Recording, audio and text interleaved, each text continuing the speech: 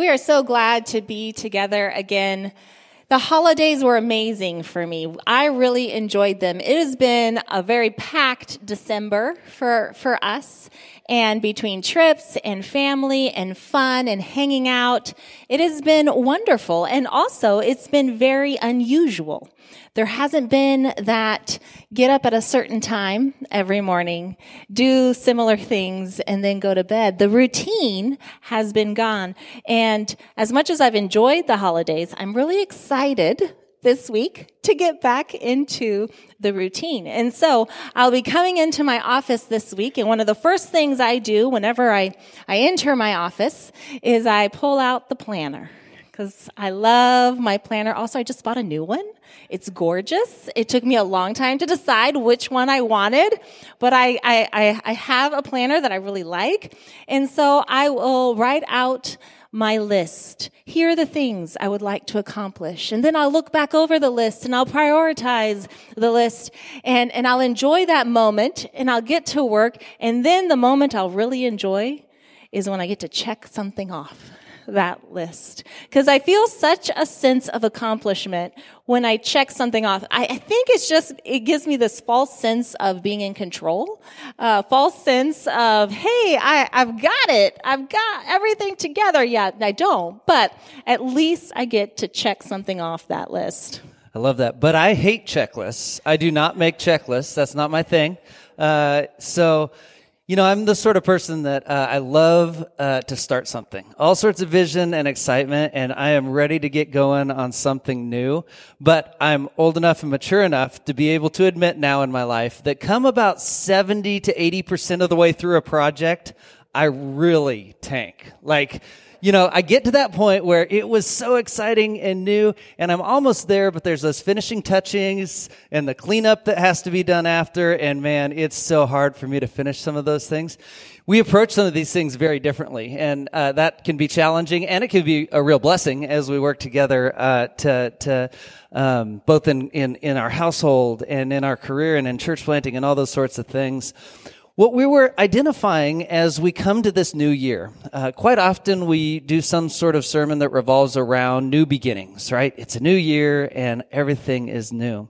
But the reason we talk about checklists or projects that are still unfinished is really tomorrow isn't going to be that much different than today. This next week, we're going to go back to the offices and the careers we've worked for a long, long time. We're going to continue so many aspects of our life. So both on a practical level and on a spiritual level, we want to talk this year as we approach a new year. We want to talk about continuing well, continuing the journey that we've been on for quite some time.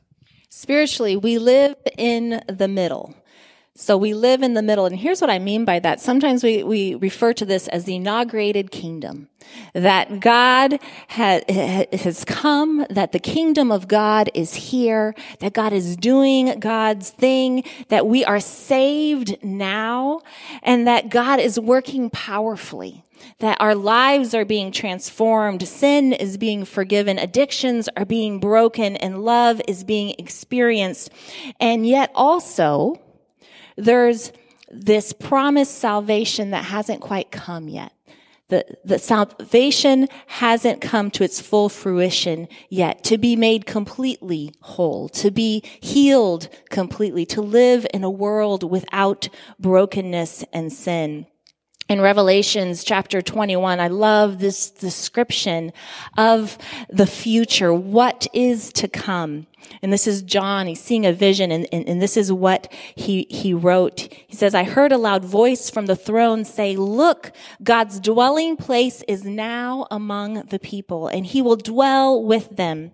They will be his people, and God will be with them and be their God. He will wipe every tear from their eyes. There will be no more death or mourning or crying or pain, for the old order of things has passed away. He who was seated on the throne said, I am making everything new. Then he said, write this down, for these words are trustworthy and true. We are confident that God's plan of salvation has been set into motion, that God is making everything new. However, we're still in that middle time. We still live in the middle where not all has been made new. And so we wait for this complete healing and wholeness. We wait for holiness and perfection. And isn't it so true? We live in the middle. A new year approaches, but we know so much will continue from the year previous. Each morning as I drive to the office, I listen to the news and I hear about a world that God says he is restoring and healing, but is so broken and hurting in so many ways. Here we find ourselves in the middle. And so we ask ourselves today, on the last day of a year, what does it look like to live in the middle? Well, Paul, an author who writes to the church in Philippi, shares these words. I'll be reading from Philippians 3:10 through 14. And he's going to talk about goals and goal setting and what it looks like to live in the middle of what God has done and what God will do and where we find ourselves in the present. Paul says, I want to know Christ, yes, to know the power of his resurrection and participation in his sufferings, becoming like him in his death, and so somehow attaining the resurrection from the dead. Not that I have already obtained all this, or have already arrived at my goal, but I press on to take hold of that for which Christ took hold of me. Brothers and sisters, I do not consider myself yet to have taken hold of it. But one thing I do, forgetting what is behind and straining towards what is ahead, I press on towards the goal to win the prize for which God has called me heavenward in Christ Jesus. Some of us are thinking about New Year's resolutions or New Year's goals, and I love Paul's goal here, his intention. He says, I want to know Christ. I want to know Jesus more fully. I want to know the power of resurrection, to be a part of what God is doing, God's mission in this world. This really speaks to me as I think about my life and my focus, what I want to do, where I want to be this coming year. I want to be able to say that this is my biggest goal. This is my biggest intention for 2024. I want to know Christ more fully. He goes on to express, though, that though he's in pursuit of knowing Christ fully, he's not yet reached it. He finds himself in the middle. And let's be honest, there's tension in that place. To have caught a glimpse of something but not yet fully realized, to have a goal in place but to not yet be there, it's a place of tension. It's a place of grinding, of pressing forward, as Paul describes in here. He says in this, I've forgotten what's behind and I strain towards what's ahead. Now that's an interesting statement because I think we could easily read into that we just need to put the past behind us. But no, the past informs the present. The past informs the future. Again, we find ourselves in the middle, not at the beginning, as though the past didn't exist. Instead, Paul is discussing some of his own pedigree, education, privilege in this world. In fact, just previously in this passage, he'd been talking about all the positions of power and opportunities he would have to live a comfortable life in and of himself. And yet what he describes in this text here in Philippians 3 is that I have put those behind me. All my career and all my privilege and his Roman citizenship that could afford him much more comfort than his claim to know Christ as his risen Savior, all those things that could provide for Paul, he says, no, I've set those all behind me, and I keep in mind the prize of everything made new. I keep in mind the prize that is Jesus Christ. I think it's intriguing to think about the opportunities we have in this world to pursue comfort and our own pleasure and all of these things. And we're all drawn towards those things. It is human nature to recognize opportunity and to move towards it. And it's not entirely wrong. However, I think Paul is a shining example of what it looks like to say, there is a cause greater than myself in this world. And so all of those things that bring me comfort, all of those things that are opportunities or privileges in my life are disposable for the sake of what God is doing in me and in this world. I also love Paul's language in here of straining towards what is ahead, of pressing on, of holding on and looking forward. What does it look like in our lives to persevere? What does it look like to continue on a journey that can feel exhausting or challenging at times. I want to read from Hebrews chapter 12, starting in verse 1. Therefore, since we are surrounded by such a great cloud of witnesses, let us throw off everything that hinders and the sin that so easily entangles. Let us run with perseverance the race marked out for us, fixing our eyes on Jesus, the pioneer and perfecter of faith. For the joy set before him, he endured the cross, scorning its shame, and sat down at the right hand of the throne of God. Consider him who endured such opposition from sinners, so that you will not grow weary and lose heart. So the author of Hebrews here draws upon this illustration, this idea of running a race. It's been a long time since I could run well. I don't think I can say I've ever been able to run well. It's not my gifting, guys. My athletic career through middle school and high school began with cross country, moved to track, and then I ended up doing tennis. It's interesting, and then later in life, it's gone even further. Endurance is hard to come by. I'm finding in life in this season. And so Paul draws upon this very real understanding that we have. We can't go forever, and certainly not at a sprint. And I think many of us probably find ourselves finishing out 2023 at a sprint pace, and knowing it's not sustainable, but not knowing what we might let go of to be able to engage well in this continuing journey that we're on. So I think Paul invites us to consider, what does it look like to consider this faith journey, to consider my career, to consider this one life that I have to live as a marathon as opposed to a sprint? What does it look like to find a pace in life that is sustainable? A pace in life that's a blessing both to ourselves and our families, but also a blessing to our purpose in this world, to bring hope and healing. And when we run ourselves so ragged as though we're in a sprint, we just don't have capacity for any of those things. And so as Paul begins here, he says, therefore, since we're surrounded by such a great cloud of witnesses. What he does here actually refers to chapter 11 in Hebrews, and go back and read it this week because it's this beautiful passage of people of faith throughout Israel's history. It tells all these stories of people that persevered, people that pressed through incredibly difficult times, some that lost their lives but did not lose sight of the purpose, which is God in this world. And so he says, we have all these people as examples of what it looks like to persevere in this journey. And he says, so what you'll have to do is throw off the things that hinder you, the baggage that weighs you down. We took our kids backpacking for the first time this last summer, and Sarah and I went on kind of a scouting trip. We did the trip we were going to do with them prior to, and we hadn't backpacked in like 10 or 15 years.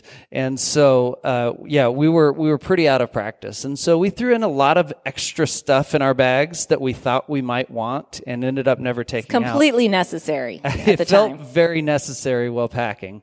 But here we find ourselves hiking 6.5 or 7 miles into this lake, just exhausted by the weight of our packs. Well, a few weeks later, we get to take the same trip with our kids. And instead of me carrying a 50 or 53-pound bag or something like that, we put all the weight in our kids' packs. And it was so much easier. That's not exactly how it happened, No, guys. that's not what happened.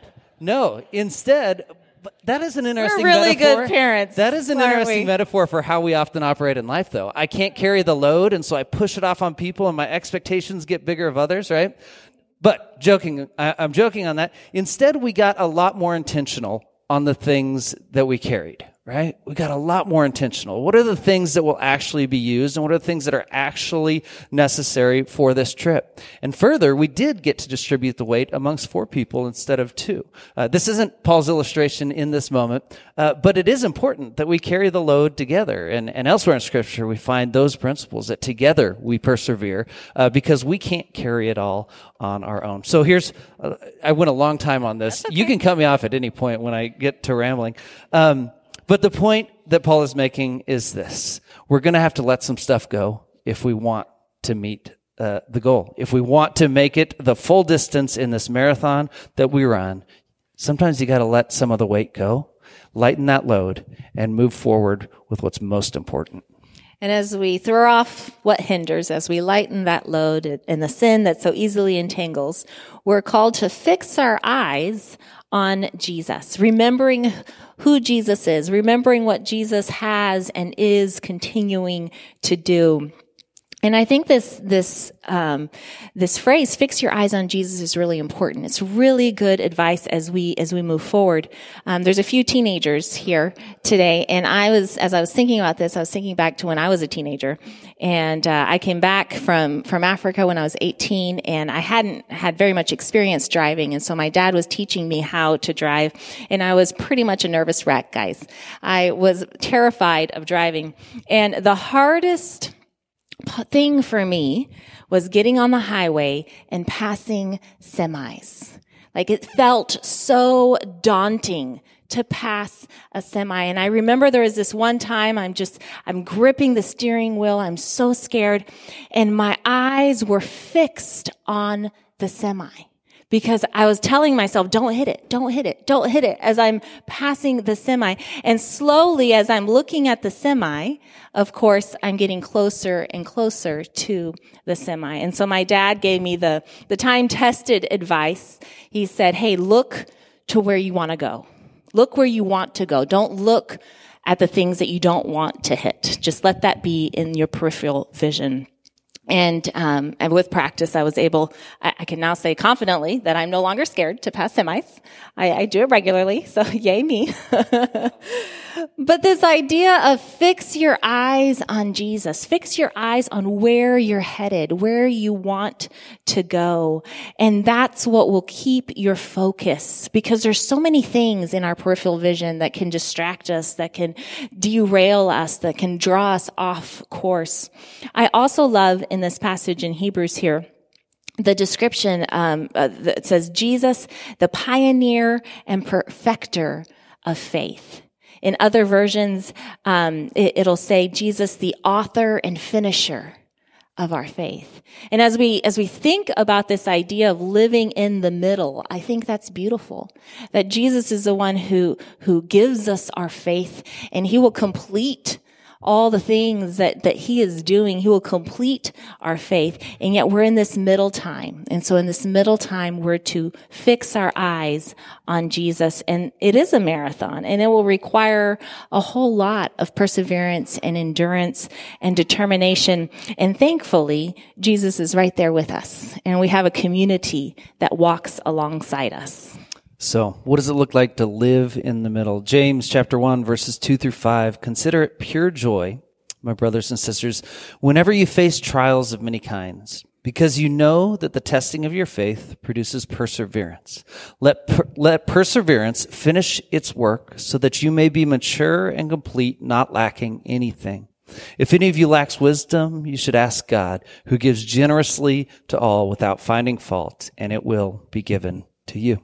Again, we see a description of living in the middle. Consider it pure joy when you face all kinds of trials, that in our life we will face challenges. There will be suffering. There will be pain. And yet know that as we persevere, there is an end to it. And in that end, here James says you will be mature and complete, not lacking in anything. The tension in the middle is real, but so is the ending. I can't help but love verse 5. He says, if you're dumb, ask for wisdom. And is that what it says? Well, he says it nicer than I say it. But yeah, he says, if any of you lacks wisdom, ask God for wisdom, who gives it.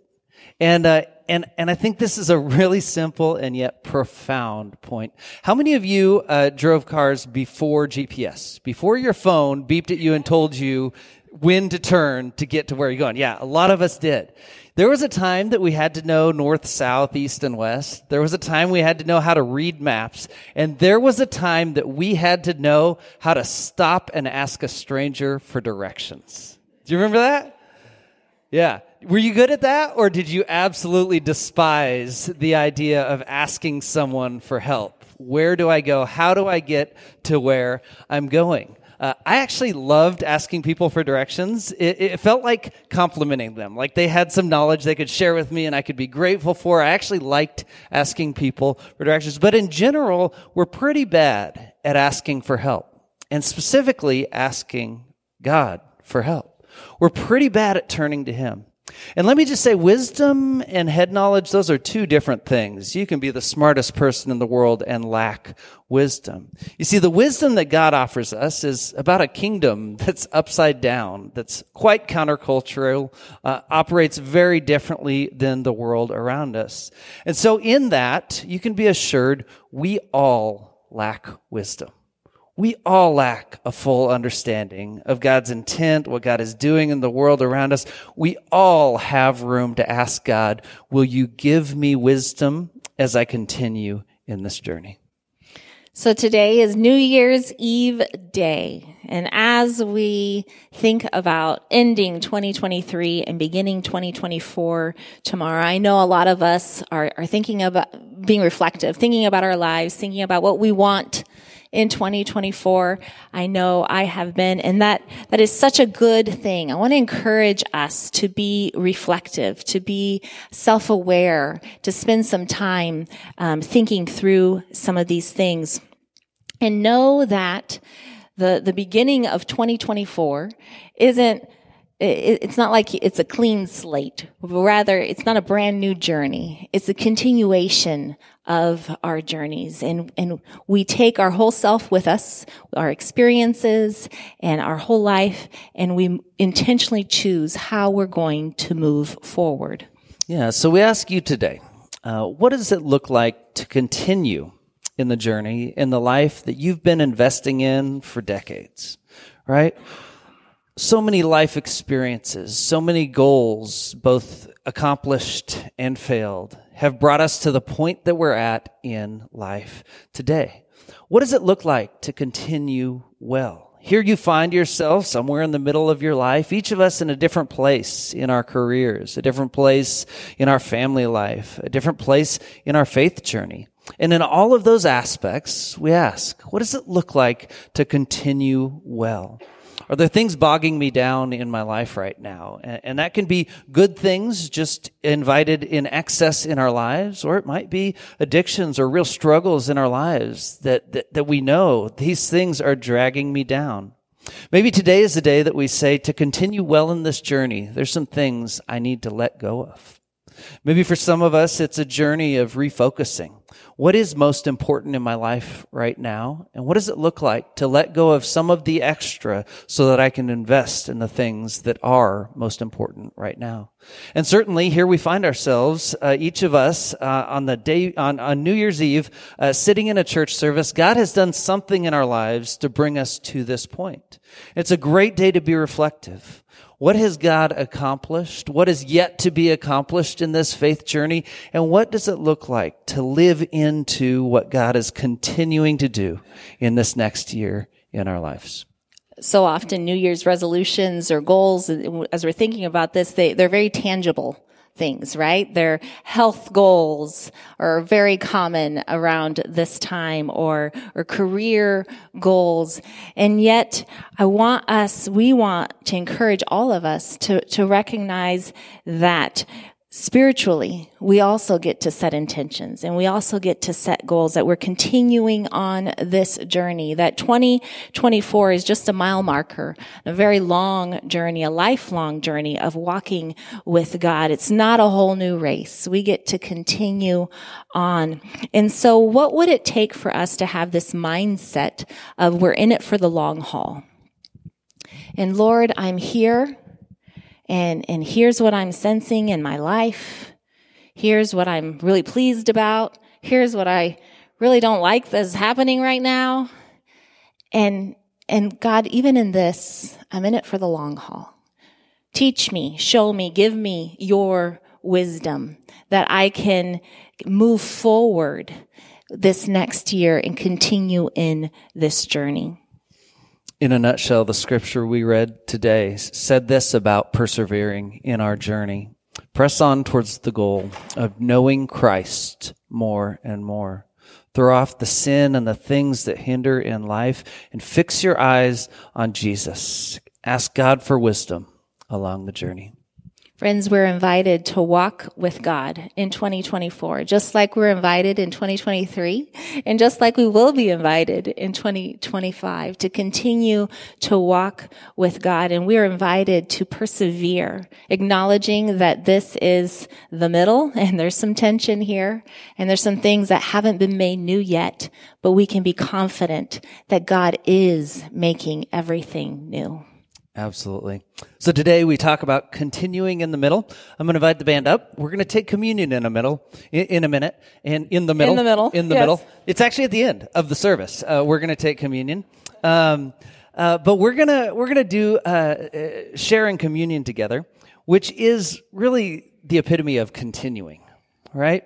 Some 2,000 years ago, Jesus, sitting at a table with his disciples, he said, "Break this bread, and when you do, break this bread together, remember my body that'll be broken on a cross for you." And he said, take this wine or this fruit of the vine, we use grape juice.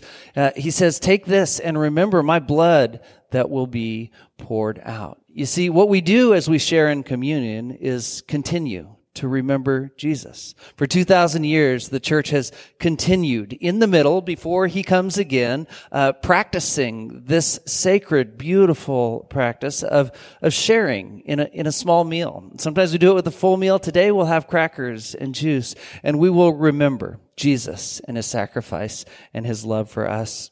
The band's going to play a song for us. Feel free to stand.